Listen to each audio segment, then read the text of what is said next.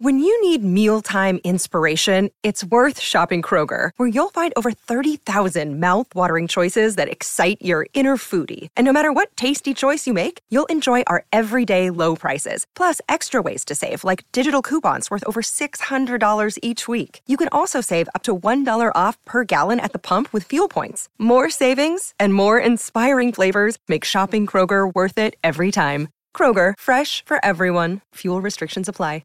Another day is here, and you're ready for it. What to wear? Check. Breakfast, lunch, and dinner? Check. Planning for what's next and how to save for it? That's where Bank of America can help. For your financial to-dos, Bank of America has experts ready to help get you closer to your goals. Get started at one of our local financial centers or 24/7 in our mobile banking app. Find a location near you at bankofamerica.com/talktous. What would you like the power to do?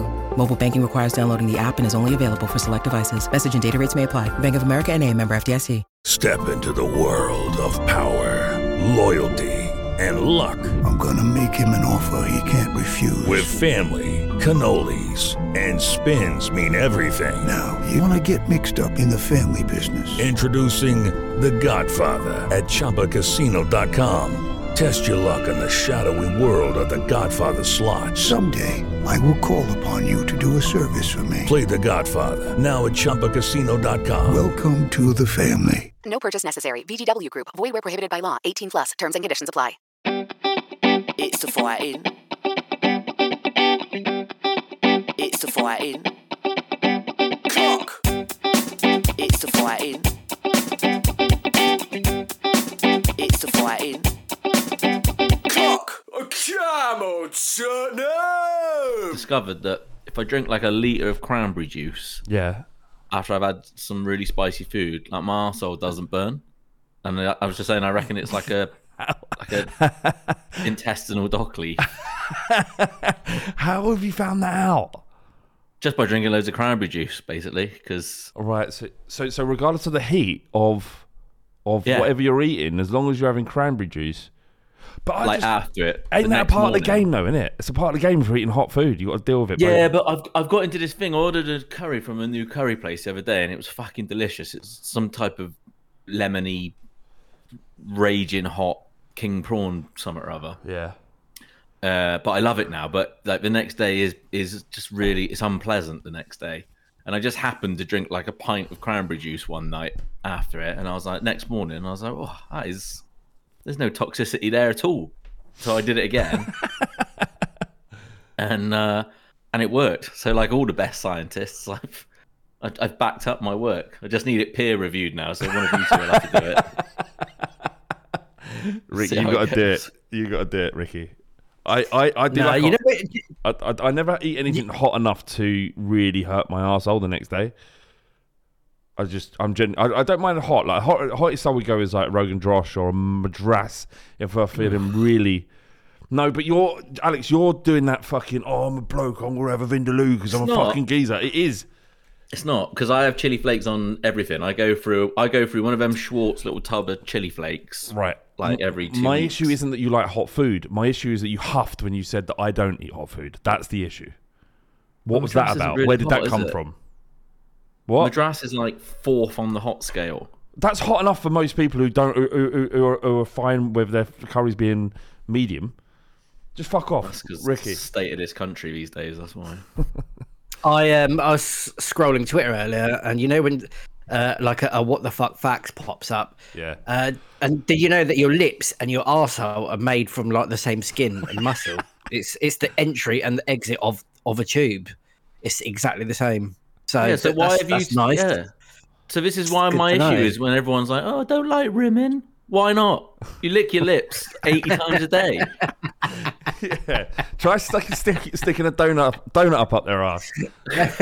They'll love it then. Good. Yeah, that's a good point. More rimming, if possible, everywhere, everyone. Oh, so hungover. Yeah, we went out on Saturday. I don't want to talk about Saturday because no one's interested. But we did go out on Saturday. Alex loves karaoke. We had to fucking drag him away from the karaoke machine. But yeah, big shout out to Sixes in Fulham Broadway. Go if you need something to do.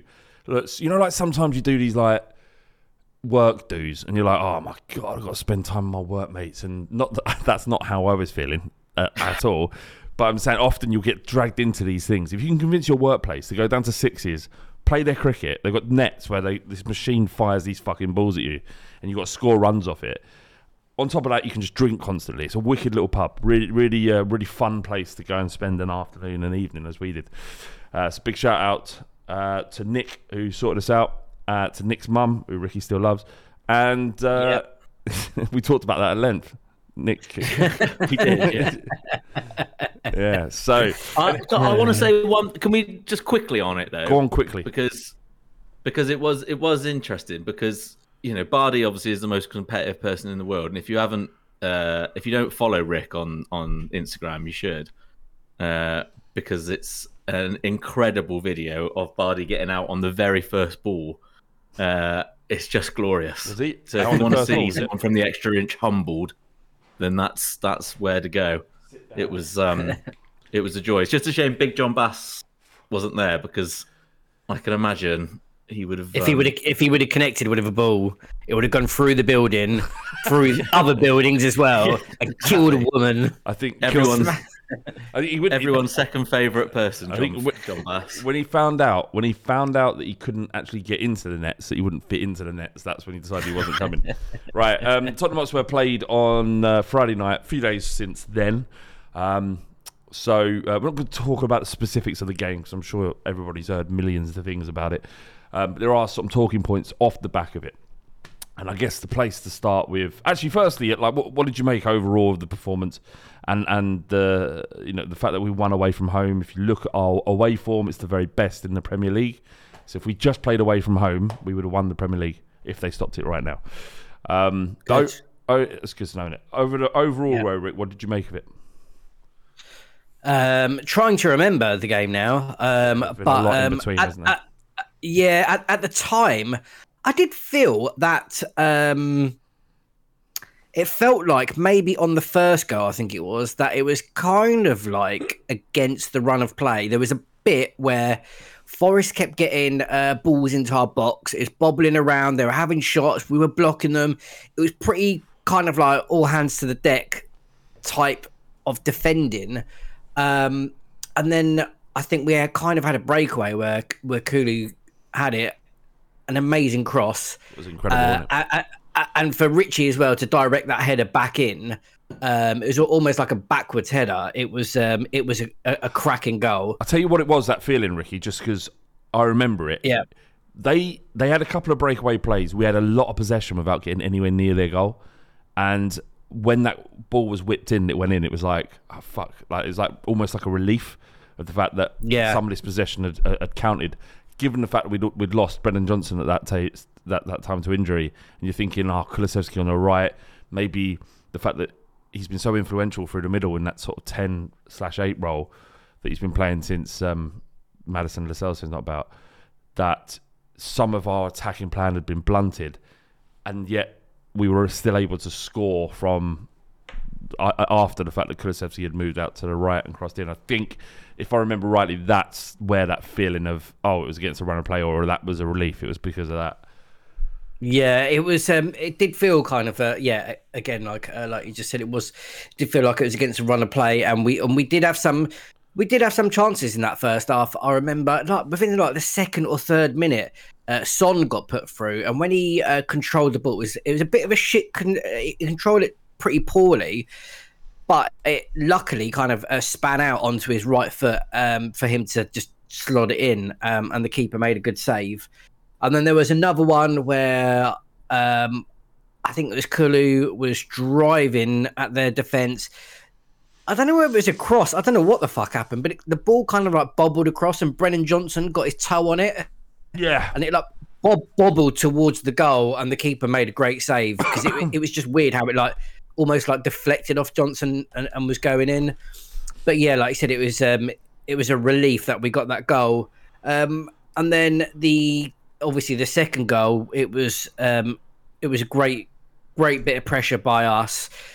Their keeper, I think that someone played the ball back to their keeper. Son ran onto it, put pressure on him. He miskicked it, went to Kulu, and then he just drove at his defender, smashed dipped it, onto his right foot, and then absolutely slammed it home. For his right foot, for someone who only uses his left foot, his right foot's pretty fucking decent. Second one he scored from his right this season. Let's before I want to talk about Kulusevski, Alex, but Ben Johnson banged his head. Yeah, it was. It didn't look like much at the time. I was like, get on with it. Come on. Yeah, do you understand when? Oh, Brendan.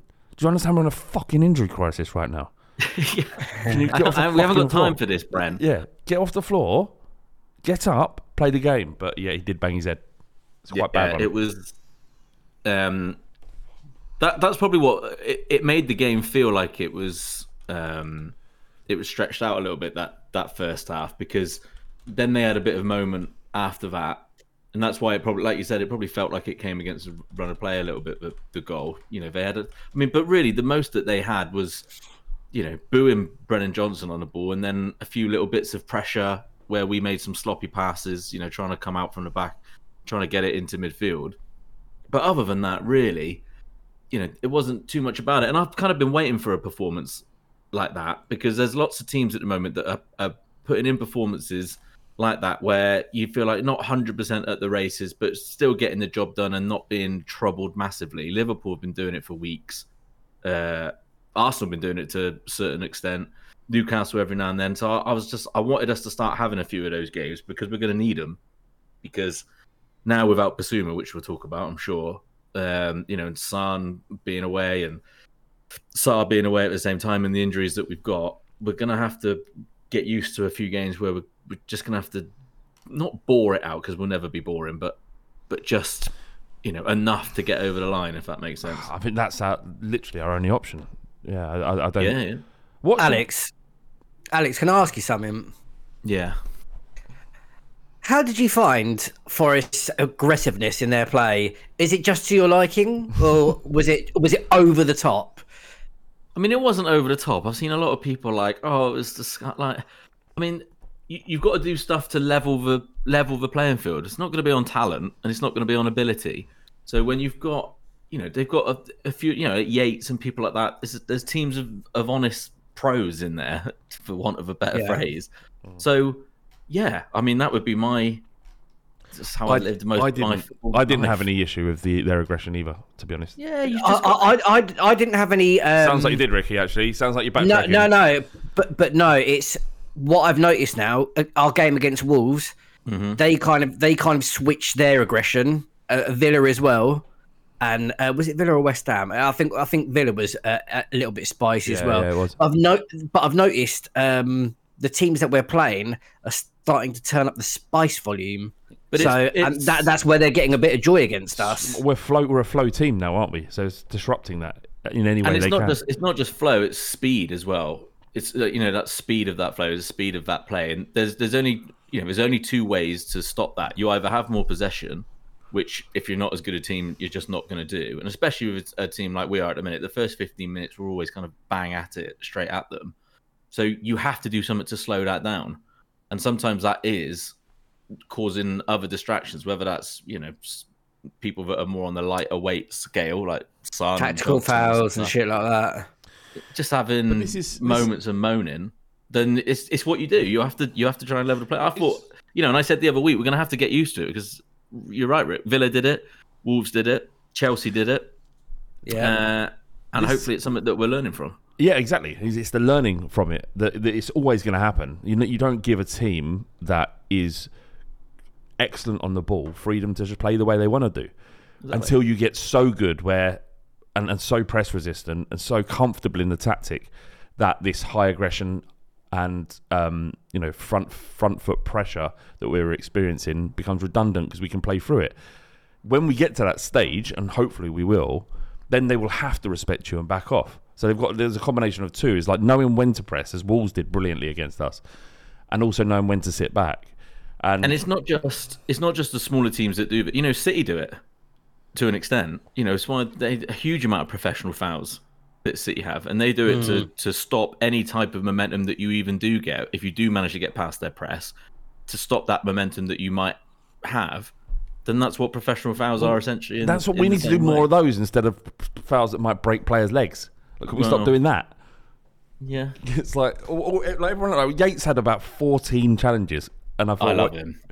I'm sure you do. I'm sure you do. Did he even get a yellow card in the end? I don't think he did. No. But that's my point. Is if you're tackling that way, clearly that the referee's letting that go now, right? That's why the Udogie yellow card was mental. There was nothing that card. Inconsistencies. All right, look, what we're going to do is... I thought the ref was a bit shit with that. Yeah. We've got loads of questions here, and a lot of them hit on some of the things we're going to talk about, so I'm just going to go through them. Let's start with Basuma. We had a question here from... Motherfucker, where's it gone? All right. This is good. Just make up a name. This is good. What I was going to say is it... Okay, go on. What was you going to say then, in case it's good? No, did you notice Kulu's celebration? The ball under the shirt, sucking of the thumb, like he's expecting. That's his way he's announcing to the world. Anyone notice it? Manager fat, I reckon. Oh God, that's what it was. Yeah. Body shaming. Yeah, body shaming Ange Postecoglou. Weird, isn't it? Because he's put loads of trust in Kulusevski. Really believed in him, backed him. Ungrateful little prick. Yeah. He really doesn't know how to do banter very well, does he? He goes well over the top. It's something that really upsets him. He just can't handle it. He just doesn't. Then the only way he can communicate this distrust is, or not distrust, but this disapproving of Ange Postecoglou's body shape is to do that celebration when he scores. Well out of order. Bang out of order. Everyone thinks he's a nice geezer. He's not. He's arsehole. He's a really horrible piece of work. Kisses the ball afterwards, saying goodbye, fatty. That was basically what. Because if it was a daughter, he'd pick the ball out of it and he threw it away at the end. He gave it a kiss and he just threw it. Invariably just volleyed it out the stadium. That was. All right, let's do Kulusevski then, okay, instead of what I was going to do. The Sam Cornish says, if it meant Kulusevski maintained this form, how long would you wear his face mask for in day-to-day life? How long would you wear it for in day-to-day life? So I have to wear the mask. You've got to wear his mask once he's done with it. And you can't explain it to anybody. You just have to say when they ask you, I like Kulusevski. Kulusevski. That's the only thing you're allowed to say. Oh God! How many people do you? I like Kulusevski. Sexy, I can't say it. What have you done to your nose? What's you done to your nose there, Rick? You broken your nose. That looks like one of them things the footballers wear when they break their nose. And what do you have to reply with, Rick? I love Kulusevski. It's fucking hard to say. Kulusevski. Kulusevski. That's it, and walk away. I could do it. Yeah. Man. Do I have to wear it on a date? Yeah. Man, just turn up. How many days? I like Kulusevski. That sounds like a very simple man. Zeus says, is Mask Kulusevski the best player to have ever lived? He's been sensational this season. And it almost feels like this. I don't know how you feel about it, Al, but it feels like he hated life under Conte. He was always professional, and that's who he is, and he's always going to behave that way, and he would never seem to speak out of turn. Although he is opinionated and he can give an opinion, but it's almost like he understands the game, and if you have a manager that you can't undermine him, and none of the players really did last season anyway, even if you could see in their performances that are unhappy. But this season, playing under Postecoglou, where certainly, all the players are given freedom to be expressive and have fun with football. He seems to be thriving more than others. No player has run more than him in the Premier League, and no player has had more touches in the box than him in the Premier League. Oh wow! I mean, he's a funny one to read because he did the interview on Sky afterwards, and it's like quite short, sharp. Swedish, isn't he? Yeah, well. But just like the answers were all just pretty basic and stuff. But then he goes, some of the quotes we get from him are like probably the most that we get from any player in terms of emotive type stuff. And he's done podcasts and stuff before, so yeah, he's you forget how young he is. Yeah, you think of the other players that they were like Gary Neville and Jamie Carragher were talking about him as if like he's like been nowhere for 2 years, like, and suddenly it's just turned up in the last 4 weeks, like, and he's the same age he's younger than Saka, isn't he? Same age as Foden, So he's just, he can be anything he wants to be, and he looks like he's got that, the type of attitude. He looks like a hard worker when he's in the right environment. And you say about, like with Conte, he does strike me as one of those, if he's not enjoying it. I mean, who isn't when you're not enjoying it? You're not as good at your job, are you, if it's not something that you're passionate about. Yeah. But he said, look, if I had to choose the way to play football, then it would be this way. And that's what you want to hear from players who are as mercurial as him, because they need to feel that way to be able to perform at their best. I don't think it's any coincidence that we're starting to see him at his best when he's, obviously playing the football that means the most to him. I think that's a fair thing to say. I think his career at Spurs thus far has been mercurial, but this season it's been consistently good. Like if you look at it, it's the only game where he didn't play. He's played 90 minutes in every game bar Man United, where he played 88, and Burnley, where he played 86, and we were 5-2 up. The only game he came off early was against Chelsea when we were down to 9 men. Other than that, he's played every single minute. Yeah, his fitness levels are unreal.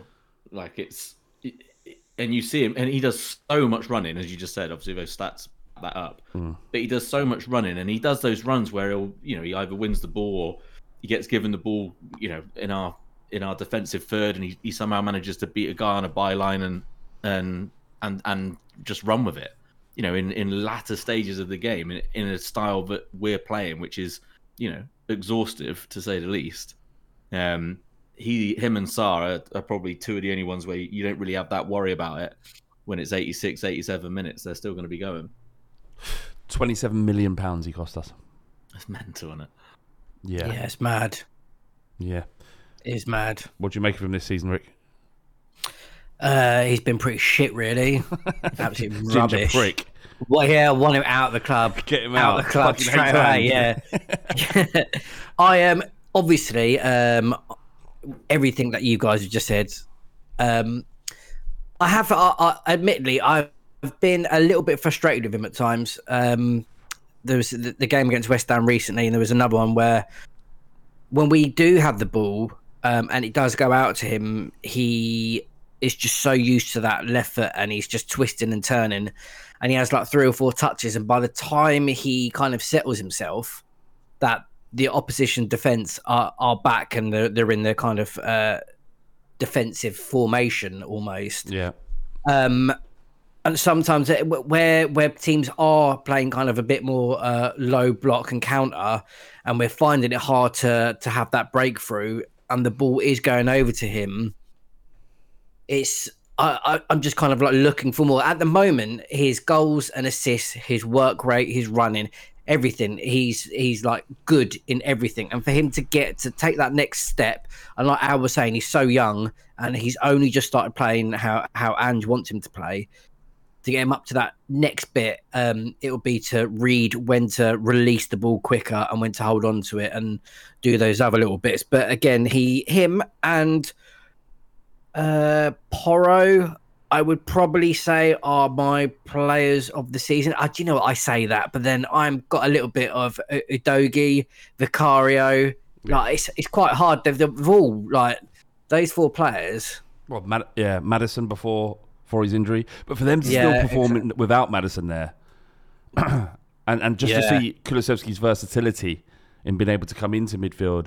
And I know he's been spoken, I think we talked about it on the pod last Thursday, that Kulusevski throughout I don't know if this is true, I might remember this correctly, but I'm going to say it anyway, that throughout his development he always played centrally. It wasn't always a sort of winger or inside forward. He played centrally. So it was a 10 position.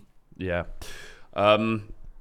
It's great. And also his comments he made when we lost to Villa, I think it was, and he said, look, this is the way we're playing, is the way we need to be playing. Like, have faith.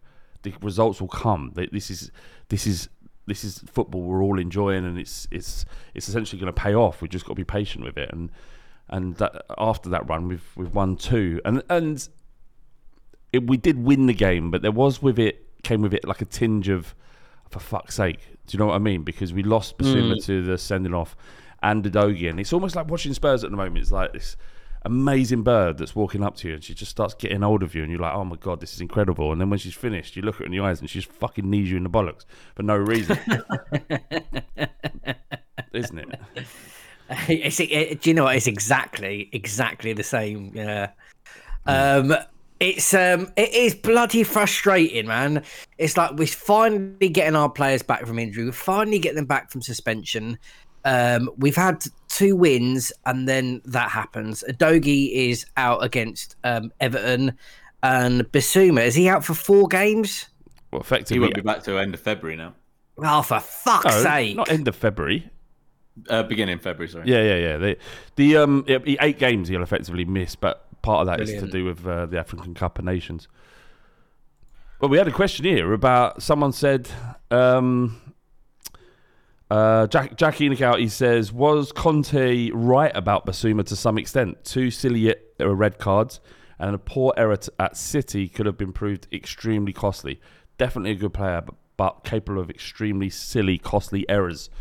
I'm going to give him the one against City because he's been asked to play in that position and retain possession, and he got caught out, and that's going to happen, and that's on Postecoglou as much as it is Bissouma. But the red cards, are silly, and there's been some question on whether or not that we should look to upgrade him. This episode is made possible by PwC. When unprecedented times are all the time, it's time to start walking the talk. Leaders like you turn to PwC to see and stay ahead. Upskill your workforce, use intelligent automation, and transform big ideas into breakthrough outcomes. Explore the human-led, tech-powered solutions that help you thrive. It's all part of The New Equation. Learn more at thenewequation.com. This podcast is sponsored by Ramp. Are you the decision maker in your company? Consider this. For the first time in decades, there's a better option for a corporate card and spend management platform. Meet Ramp, the only corporate card and spend management system designed to help you spend less money so you can make more. Most corporate credit cards offer points as incentives, but those points amount to less than their worth in real cash value. Ramp's business cards offer you cash back, real money in your pocket. Plus, you control who spends what with each vendor. And Ramp software collects and verifies receipts automatically, which means you'll stop wasteful spending and close your books in hours instead of days. Businesses that use Ramp add up to 5% to their bottom line the first year. If you're a decision maker, adding Ramp could be one of the best decisions you've ever made. And now get $250 when you join Ramp for free. Just go to ramp.com/easy. Ramp.com/easy. RAMP.com/easy. Cards issued by Sutton Bank and Celtic Bank, members FDIC. Terms and conditions apply. Yeah, and I don't agree with that, but I have sympathy for it. But that red card on Friday, I can kind of forgive. I just think it's just one of those. I think that's one of those things. It happens sometimes. He's not gone and to do him. It's a lazy type of tackle. It's a bit cowardly. Get your foot through it and get on with it. It's the Luton one that really wound me up because there was absolutely no need for that. Like 10 seconds before half time and diving on. It was just mental. I don't think you can say about was Conte right about him. Conte didn't play him enough to have any idea what he was like anyway in game state. Yeah, I'm not ready to give Conte any credit at all. No. Nonsense. But there will come a point, and I'm not saying it's now, but there will come a point that if peak Bissouma means that you take 2-3 red cards a season, I don't think he's good enough to do that. But it's a question of who do you get. Can you upgrade him? Look, I'm willing to overlook Friday's red card because, like I said, I think those types of things can happen. I don't think that was necessarily a matter of ill discipline. The Luton one was bad. Romero's one against City, not great. Those are the ones that annoy me. If it's ones like that, then I can be like, right, you get one pass. But if you're doing that again this season, then I'll be upset. Look, before Bissouma, before this season, he'd been sent off once in his Premier League career. So it's not like he's prone to do it. But Postecoglou mentioned about the players need to be cleverer or more clever, whatever the word is. And understand that when I'm playing on this side doesn't mean that they can be reckless. So it was almost, and I don't know if this is Ange playing games or not playing games, but controlling the narrative around this issue. that he's taking some responsibility for the fact that perhaps the passion that he's putting into the players that they can potentially go over the line. Like, I don't know if you saw remember about the Chelsea game, is that it felt to some degree that they were too hyped up. They went onto that pitch too hyped up. I don't know if you can be, but they lost control really quickly, and this happened previously against Chelsea. It seems to happen quite a lot. So I don't know there's a line between being amped up and being controlled with your aggression. And Bissouma in that instance, while I don't think he was trying to hurt the geezer, it wasn't like... I genuinely think Romero would have been absolutely fine with hurting Enzo. I think he's got that in him, that streak in him. And I think that he didn't mind that he went through the ball and got his shin. Whereas Bissouma doesn't feel like that he has that in him, and that was an error. And when you watch it slow, it looks terrible. It was like below the knee. But it came upwards rather than directly. He did go through the ball. He was trying to get to the ball.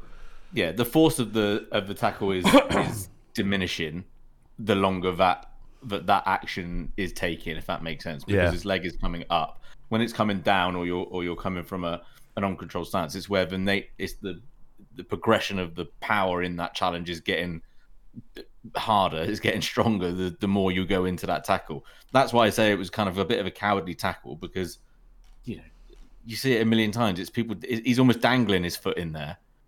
He's lucky he didn't get hurt, really, because if he's a bit late, if the other kiddie's a bit later on, gets the ball and then goes through him as well, that's when you get hurt, when you're not fully committed to those things. So, like I said, I can forgive that one. He's got a pass. He's got one more. If there's another one like that though this season, then there might have to be questions that's asked in the summer. Yeah, you can't lose. If that would be 3 red cards in a season, that would be fucking. Yeah. That would have 7. That would be. How many would that would be? 12 games. Straight reds. It would be 9 games. Yeah. No, it'd be 12. No, you get 4 for the second one and 5 for the third. So it goes up. Yeah. So that you can't lose a player for a quarter of a season through suspensions. That's crazy.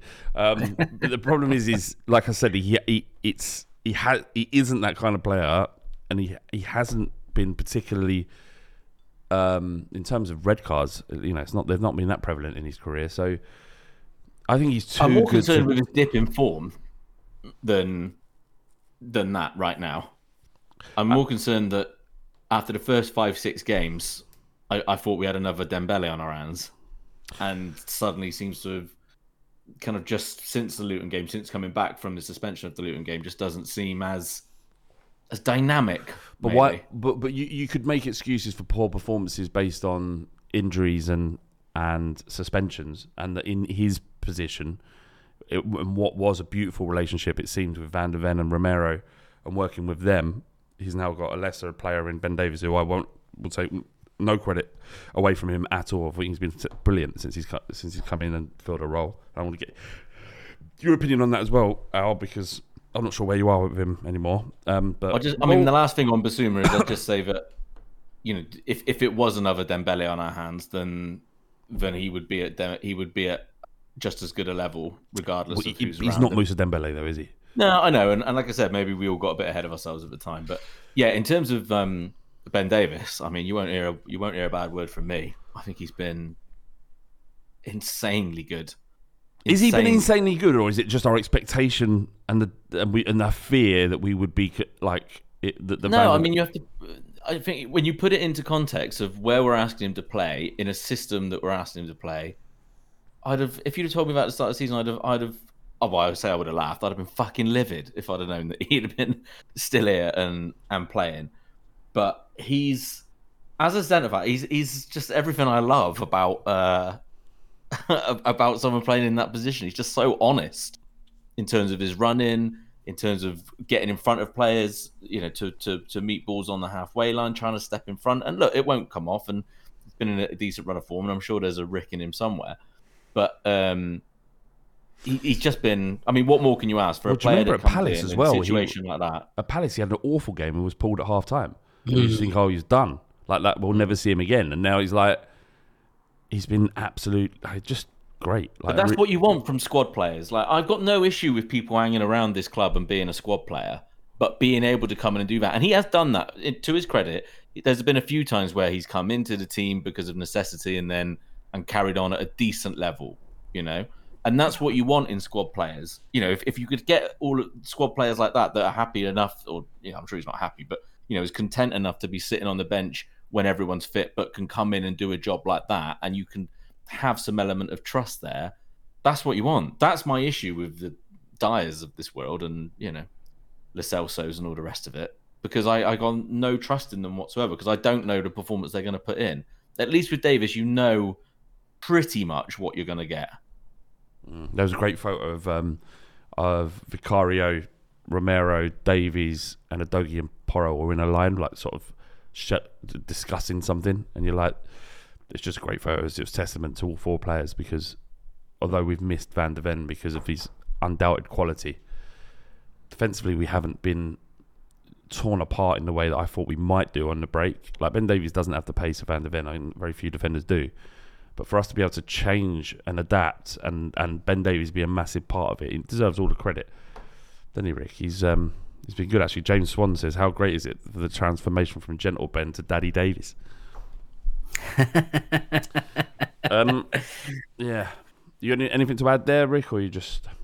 No. I mean, everything that you've said is spot on, and I don't want to be the guy that's like poo-pooing everything, but I don't want to get kind of carried away with that, with his performances either. The kind of the quality of Van de Ven, and when we drop down, it's noticeable, and for the way that we want to play, I still think that it's a glaring kind of error that we haven't got someone in that is, I don't know, Van de Ven's equal, that if he is injured, for someone to slot in there. Ben Davies has come in and has done a great job. There has been times where, like I was saying, that it isn't as... And it has made me think, oh, for fuck's sake, why did we not invest in a left-sided centre-back? But he has been extremely professional, and he's come in and he's done exactly the job that you need him to do. And again, like, if Dyer came in, like, would you expect that like a similar performance? No, you wouldn't. He's capable, yeah. And whereas Ben Davies has proved that he has, and I think that's part of this conversation, isn't it? That we're surprised that he's been able to come in and do it. And as Anne just said, is that this is not a specialist role for him. He's had to learn a lot very quickly, and our centre backs aren't, and the way they play with Postecoglou and what's been asked of them isn't normal either in a normal back four. So he's had to learn a lot. And I mean, can I just say, don't get me wrong though. Like, in terms of what Rick said about investing in a left-sided centre back, that was almost disgusting that we didn't do that in the summer. I'm not saying it's all right because we've got Ben Davis. We're lucky enough that we've got a squad player that can come in and put in 7 out of 10 performances. We need a right-sided centre-back more so than the left-sided centre-back, based on... Maybe now, yeah. Based on what Ben Davies has been able to do as a backup, you would keep him, and you'd actually find a way of having someone to back up Romero, because if you brought in Lloyd Kelly or someone like that as backup, that doesn't solve any problems if Romero's injured. So, be the other side. Actually, I mean, this is, we've been linked with one today from Nice. I don't know a great deal about him, but apparently he's good. That's about all the insight you're going to get. Go on Twitter. There's loads. There's tons. But mate, I could do some reading and I could regurgitate and I could pretend, or you could just go on Twitter and there's millions of experts on there that tell you everything about this player that no one's heard of before today. Anyway, Gallagher. Pochettino said on Gallagher's contract to expire, because we've been linked with him in midfield. He said it was interesting, and it sort of backed up the conversations we was having last week about the fact that Chelsea are in a very difficult, a self-made position of realising that their academy products are the ones that they're going to probably have to sell to balance the books in order for them to be active in the transfer market, because there's 100% profitability in the sale of those players, and Gallagher being one of them, right? The only thing they lose is the amount they've invested in developing that player, which is minimal compared to clauses and transfer fees, and whatnot. Like, if you bought Gallagher for 30 million and sold him for 30 million, that's zero profit, right? It's a net zero profit. So That's why they're interested in selling their academy players. Gallagher, though, is an interesting one because he's been captain of Chelsea this season. He's played in games. Pochettino obviously likes him. And this were his comments. He says, it's a club decision, not mine. He's been the starting 11 in nearly all the games and is one of the captains. For me, he is the type of player the club needs to have as he knows the identity of the club. Just thought that was interesting. I just think further testament to the fact that Pochettino's days are probably numbered at Chelsea. Good, fat little rat. Yeah, I agree with you. What do you think of Gallagher as a possible player that comes in? Well, I was quite enjoying your little business advice there. If you buy someone for 30 mil and then sell for 30 mil, it's zero net profit. I enjoyed that. What, is that not true? Yeah, no. I just enjoyed it thoroughly. And also, I like it when you talk like that. Thanks for that. Well, and actually, that doesn't take into account. It doesn't take into account wages expended. Yeah. So 30 minus 30 is zero. That's essentially what you're saying, and I couldn't agree with you more, mate. Why are you being a cunt? I'm hungry. I'm upset. You upset me earlier when we started because I said I was ill, and you mean to me. So I want to talk about. If you pay for, he's mugging you right off, son. if you pay £30 million and then sell, I know we don't need another lesson. So what are you talking about? Why are you bringing this up? Because it's just funny. I just thought you might have picked a more elaborate way to explain that there's no net profit, not going 13. You tell me a more elaborate way to explain it then. Because I'm just trying to, in the middle of a conversation and make a point, give an example just in case there is some remedial listen to this who didn't get it.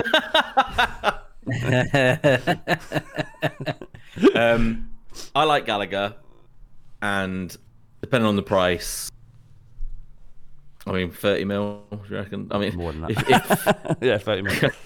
But in serious, if 30 million, I think, yeah, because we need to get rid of. Is he better than Højbjerg? Yeah, I'd like to think so. Wouldn't you? Yeah. More though. Yeah, I think I'd be alright. And it's the type of player in there. And there was talk about him in the summer, and it's never really kind of gone away. So I imagine it's something that's quite possible. Yeah, I think. Yeah. Energy and legs. That's what I want in my signings. Energy and legs. Ain't he proper Chels?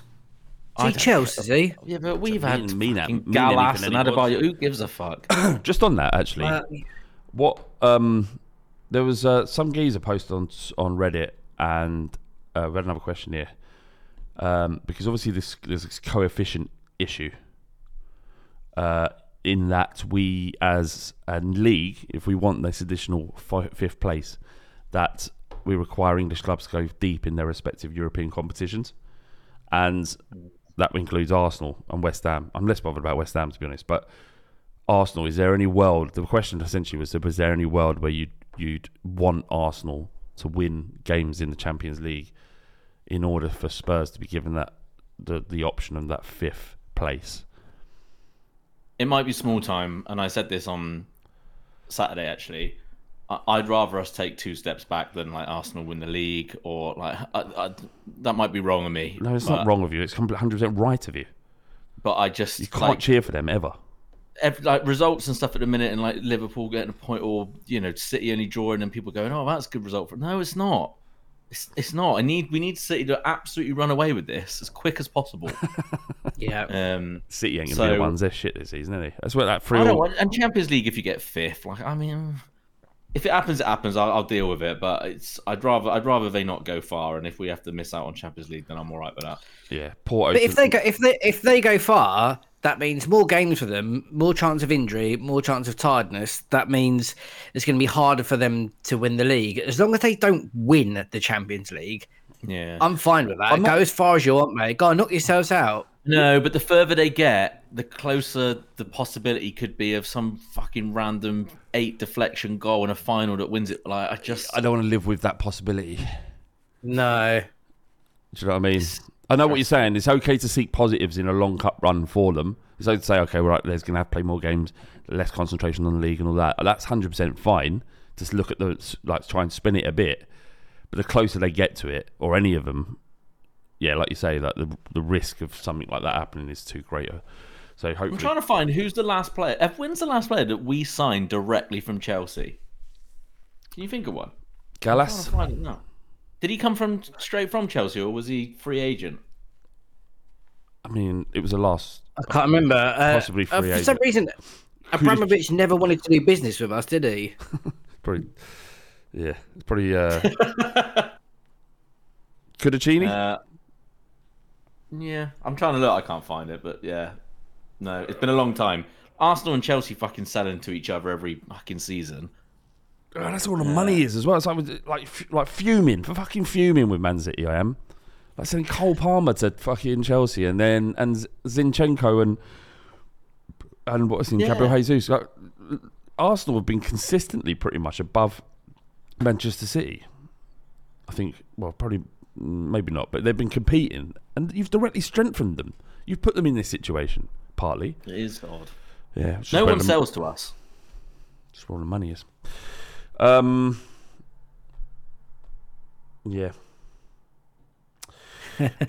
This is. That's where all the money is, isn't it? You can't ask some questions there now. Go on, drive the show. I think my point earlier about Gallagher being proper Chelsea was that he wouldn't want to leave Chelsea and especially come to Tottenham, a rival. Not that it would be I wouldn't take him because he's Chelsea. I think it's more the fact that would he come to Tottenham being a proper Chelsea lad. I think there's been too much talk about it. Like in the summer, it sounded like it might have actually been quite close at one point. I think for whatever reason, I don't know what those reasons would be, but I don't think it's something that bothers him. I just don't think there'd be this much talk that has hung around this long. Because we had the bit like this with Maddison the last few years. It was like, linked on a couple of days and then nothing really happens. But then it's always mentioned every window. And it's getting like that. It has been lingering, isn't it? Yeah. It has been stinking up the gaff, isn't it? Yeah. Gallagher fumes all over the shop. Joe Postecoglou talked about, he's given his list to Santa. He's basically asked the club to sign players earlier on, which is quite rare and strange statement for a club to make. Not strange; it makes complete sense. He's somewhat putting the pressure on the club, right? Yeah, but it's you haven't heard other managers do that directly, and it was almost. He also said like. Look, I've put the request in and the club will do what they can. So it's not like an undue amount of pressure. But how do you think it will? Do you think we'll be able to get that done early? Or how do you predict it might go out? Part of me thinks it's because of the predicament that we're in. When you've got two and three real key players that are going to be out, into the new year, which means you're probably looking, getting towards the end of January, really. And then obviously with Son and the Cup of Nations and all the rest of it, you'd like to think that some of it is down to injury. So there's like, right, well, we have to really move quickly now because we can't, we have to try and negate as much of that month as possible. But also I'm fairly sure that this would have been part of the discussion in the summer anyway, that look, we're not going to be able to get everything that, that you want in this window. And the plan will try and be to do it quick because you'd like to think that Postecoglou knows and had an idea of how this was going to go this year. All right, but started better than I think probably any of us could have imagined. But that it was going to take time, and after a few months, he'd be able to know who's going to do this system and who can't. So we're just going to have to move quick. The difficulty is that this window is notorious for not being able to get stuff done quick because it's very domino effect. The first big one has to get done straight away, and we're not going to be the big one. So, I think I don't doubt, and I have my doubts about Levy and ENIC, as you know, but I don't doubt that the plan will be to try and get it done as early as possible, and that's why I think that it might just be maybe only one or two that they really go after quickly hard. I don't think we'll be hearing much about. In the last few days of the window this year, I think if they can't get them early, they might not do it at all. Yeah, I mean, he's requested players. It's not if we come away from this window without anything. And I appreciate, as you said, the predicament we find ourselves in, and the fact that it's January, and essentially spending money that could be better spent elsewhere in the summer is relevant. But it kind of feels like we will do some stuff. Like certainly. But the thing is, as well, it's been given like the evidence is there to look how good we can fucking be. Yeah. Like it's not like, oh, it's coming, I just need this and we'll be able to do that and all the rest of it. It's there. We've seen it already.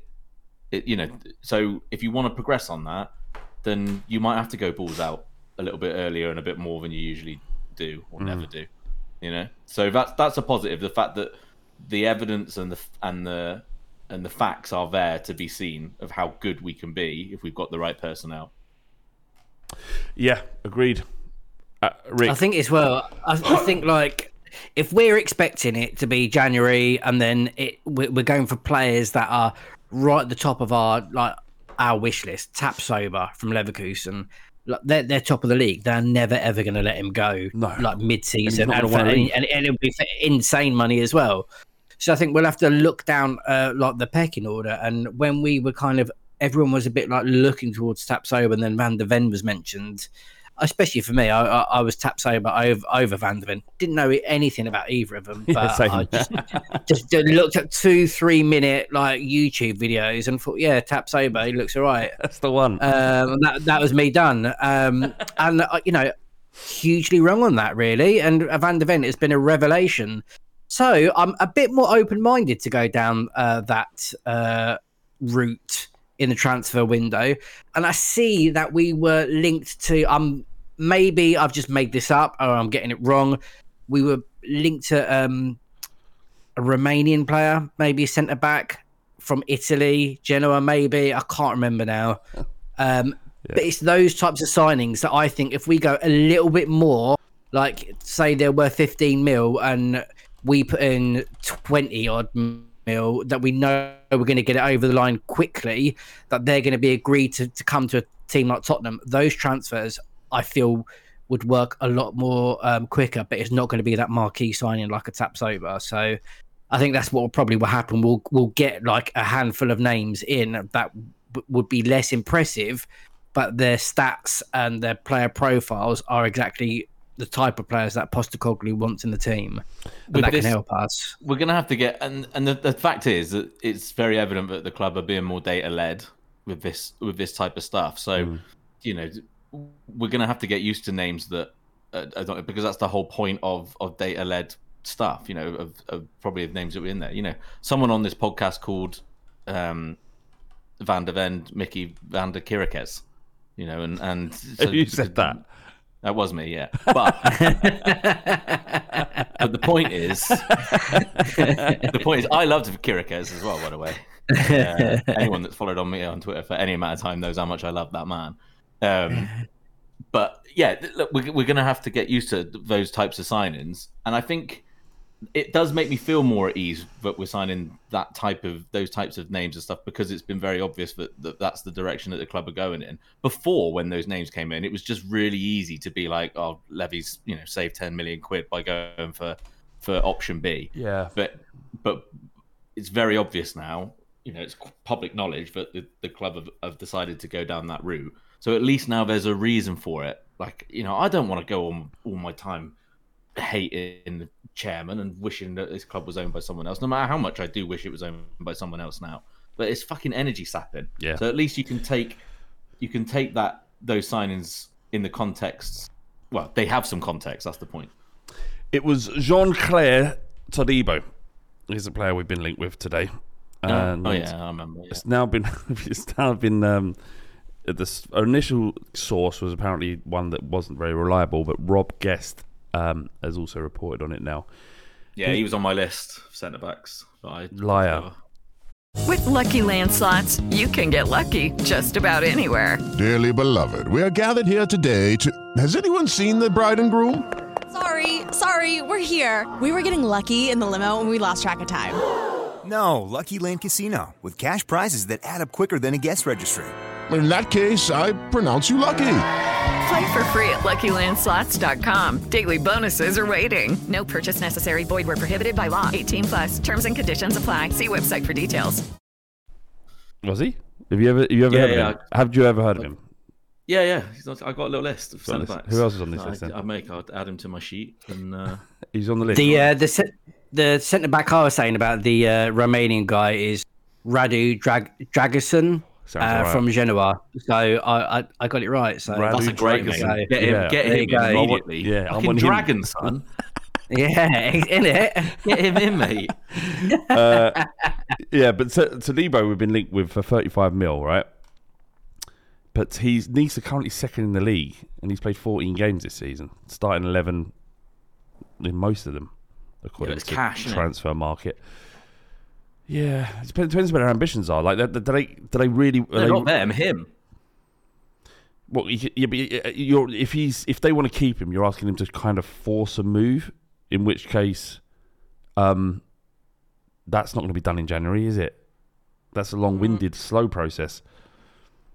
Well, true, but I just think the pull of the Premier League and the money that people can make there, and the money that clubs could make, it's why you see those signings happen so often. Because if he has a poor second half of the season, they don't get that money from other places. So. Yeah, do you remember Vincent Janssen? We bought him on 6 months football.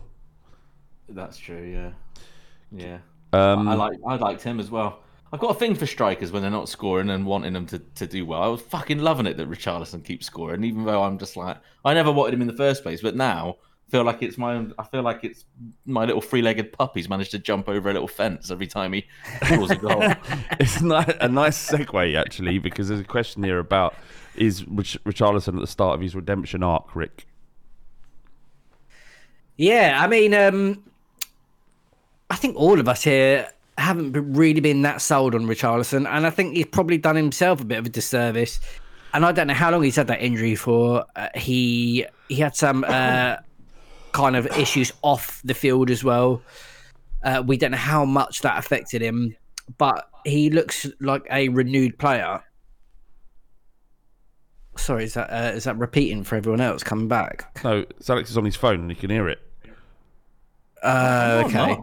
Oh, it was repeating. Sorry, Alex, my bad. It sounded like fucking hell. No, it sounded like someone's background noise. You could hear it, and then like you were staring at your phone. That's why I was like, did you see that? Look at him straight in. There was not even an ounce of thought that might have been his best mate Ricky's fault. Straight to me. We're all really hungover. We're all really hungover, right? And it's been antsy. Like, sorry. All right, I apologise.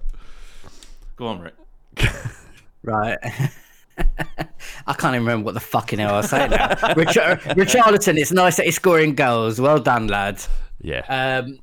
I think, it's nice that he is scoring, and I haven't been his biggest fan. And for the price that we've paid, and the player that I thought we were getting, he hasn't, repaid that. But with the goals that he's got recently, his work rate and his effort, and it feels like he's trying to pay that back. So long may it continue. I'd much rather be wrong about a player because they're scoring goals for Tottenham and we're winning and getting 3 points every week than me being right. Do you know what I mean? Yeah, 100%. Definitely. All right, we'll finish on this from Faz. He says, "Shooty arse is the real true pandemic." See, I knew exactly what he meant when I told shooty arse. What is it? Huh? So I already know. So he sat there enjoying life, then boom, a lightning bolt goes up your bumhole for no reason. May just be me, but I've spoken to mates and they are glad they don't suffer alone. We need a support network. Have you never had that where you suddenly just got a lightning bolt up your arse and there's absolutely no rhyme or reason for it? Like sciatica thing? It feels a bit like a nerve issue, but it feels like someone's ramming a lightning bolt right up your arse, and it comes out of nowhere, and it goes within 5 seconds, and then you're back to normal. No, you've never heard this. I don't know what you're on about. No. My arsehole has been through quite an amount of things, but it obviously not the lightning jab, not yet. Anyway, that's what it is. You hurt your arse on Saturday, didn't you, Rick? Yeah, I did hurt my arse. It fucking really hurt. Rick was a fucking mullered singing. I don't even know what song we were singing. And all I saw was just him take 2 steps back and then just fall. And there was like a little.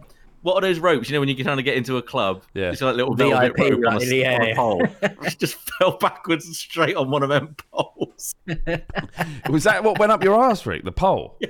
Or do you Probably. hit the floor? You thought you hit the floor? I don't know. My coccyx is like it's shattered. I can't. It hurts to sit down. It hurts to lay down. It hurts to walk. I don't know what I've done. But I love it when you're pissed and you can just like bounce. Nothing hurts at the time. It's great. All right, that'll do. Faz, I'm with you, mate. I've had it sporadically through my life. Luckily, I haven't had it for a few years, but there has been times where, like that lightning jab, the way you described it, that lightning jab is, Rick. That's exactly what it's like. Is it? Yeah, and you can't. It's so painful that you can't not react to it. So you could be doing completely silent on the sofa, and all of a sudden you just go and then how do you explain that? And then your missus says, "What's the matter? What's the matter?" And you just turn around and go, "My arsehole, there's lightning in there." Or do you fake you've got cramp in your calf or something like that? Just completely lie. I probably would lie. Because it's hard to explain, like, what you've been doing. Why you got pain in your ass? Honestly, I've never ever heard of that before. It's a real condition. It really is. I've heard of it, but that women suffer from it, and more when they're on their period. That's the only time I've heard of it. I've just googled lightning pain in anus. Right, proctalgia is pain due to spasm of the pelvic floor muscles, the muscles of the anal sphincter, or the muscles of the rectum. This causes severe stabbing pain, like a knife sticking into the rectum. This type of pain may originate without warning. It may vary in severity and duration, and is for absolute beta males. Says here. Doesn't say because I'm reading the exact same passage. I love the fact this podcast has been like 30% arsehole chat. This is what happens with hungover and no running order. The running order, no running order is my fault, but I'm super hungover. I was really tired, and but this is a medical definition of what this is. Was proctalgia? Yeah, for right. Cucks. And she said it says here. This causes severe stabbing pain, like a knife sticking into a rectum. Could you imagine, Rick, just sitting on the sofa with your missus as we discussed, and someone just ramming a knife up your ass, just out of nowhere? That wouldn't be pleasant. Yeah. I'm glad. But I want to know now. Like, what does possible causes include stress, constipation, or an abscess? Yeah, you're probably going to get this now, Al. And then you're going to think you've got AIDS again. Get checked if you think you've got AIDS. Is the moral of that story. What was it like when you did get, like, you thought you might have it? What was that wait in the car like?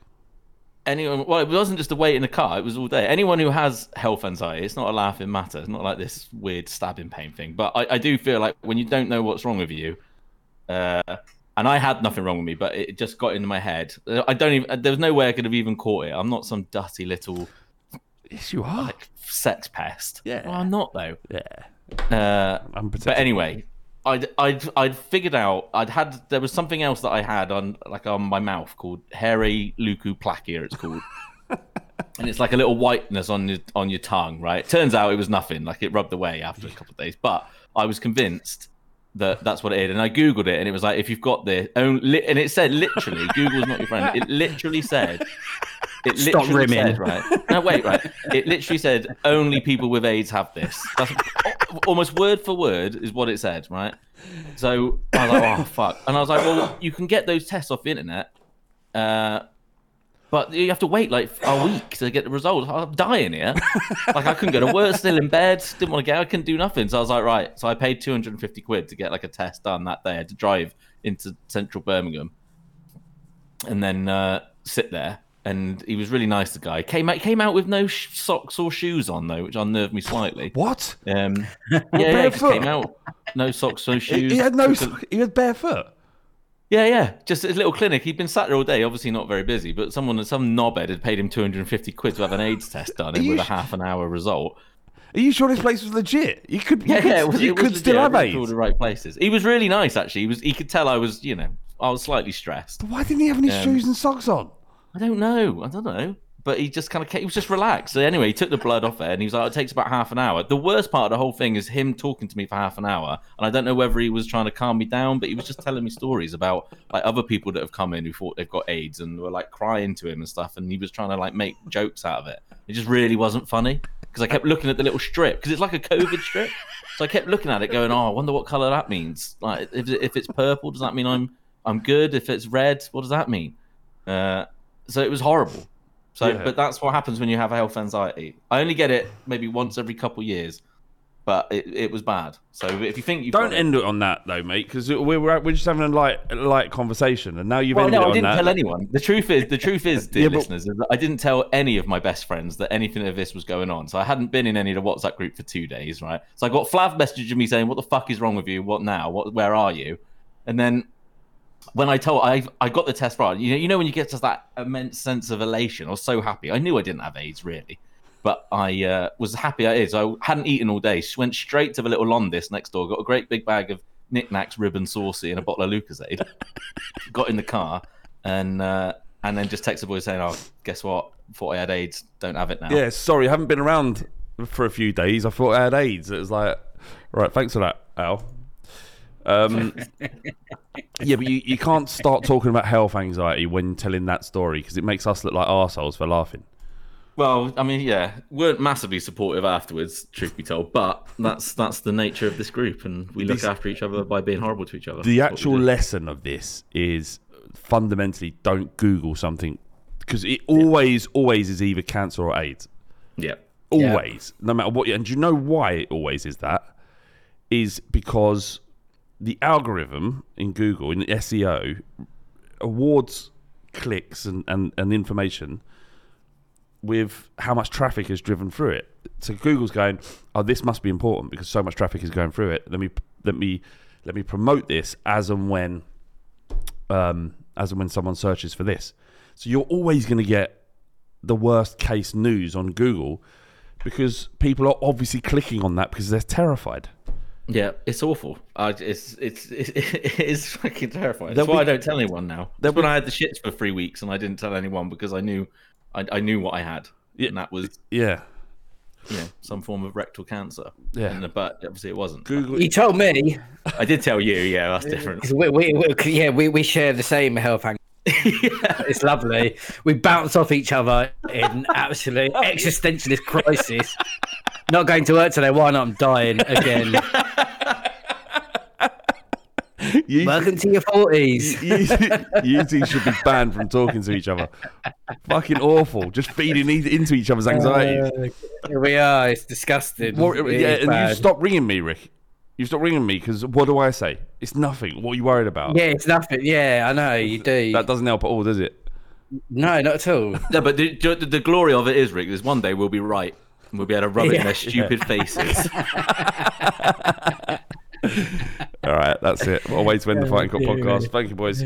And we'll be back on Thursday for the Q&A podcast. And if for some God knows reason you want to hear more of this stuff, then we have Patreon. Lots of good stuff behind there on the Patreon paywall. Patreon.com/The Fighting Cock. And chances are, if you're still here after all of that shit, you're probably already a patron. All right. Cheers, boys. Take care. Ta-da. Bye. Bye.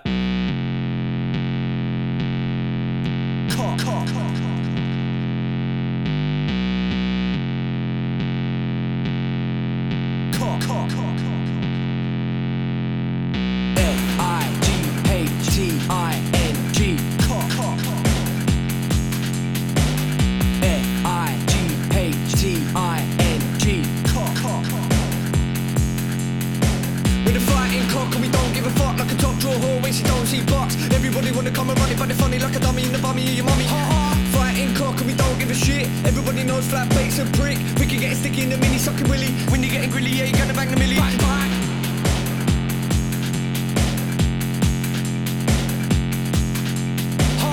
F-I-G-H-T-I-N-G. Cock. Bang, bang. Sports Social Podcast Network. Okay, round 2. Name something that's not boring. A laundry?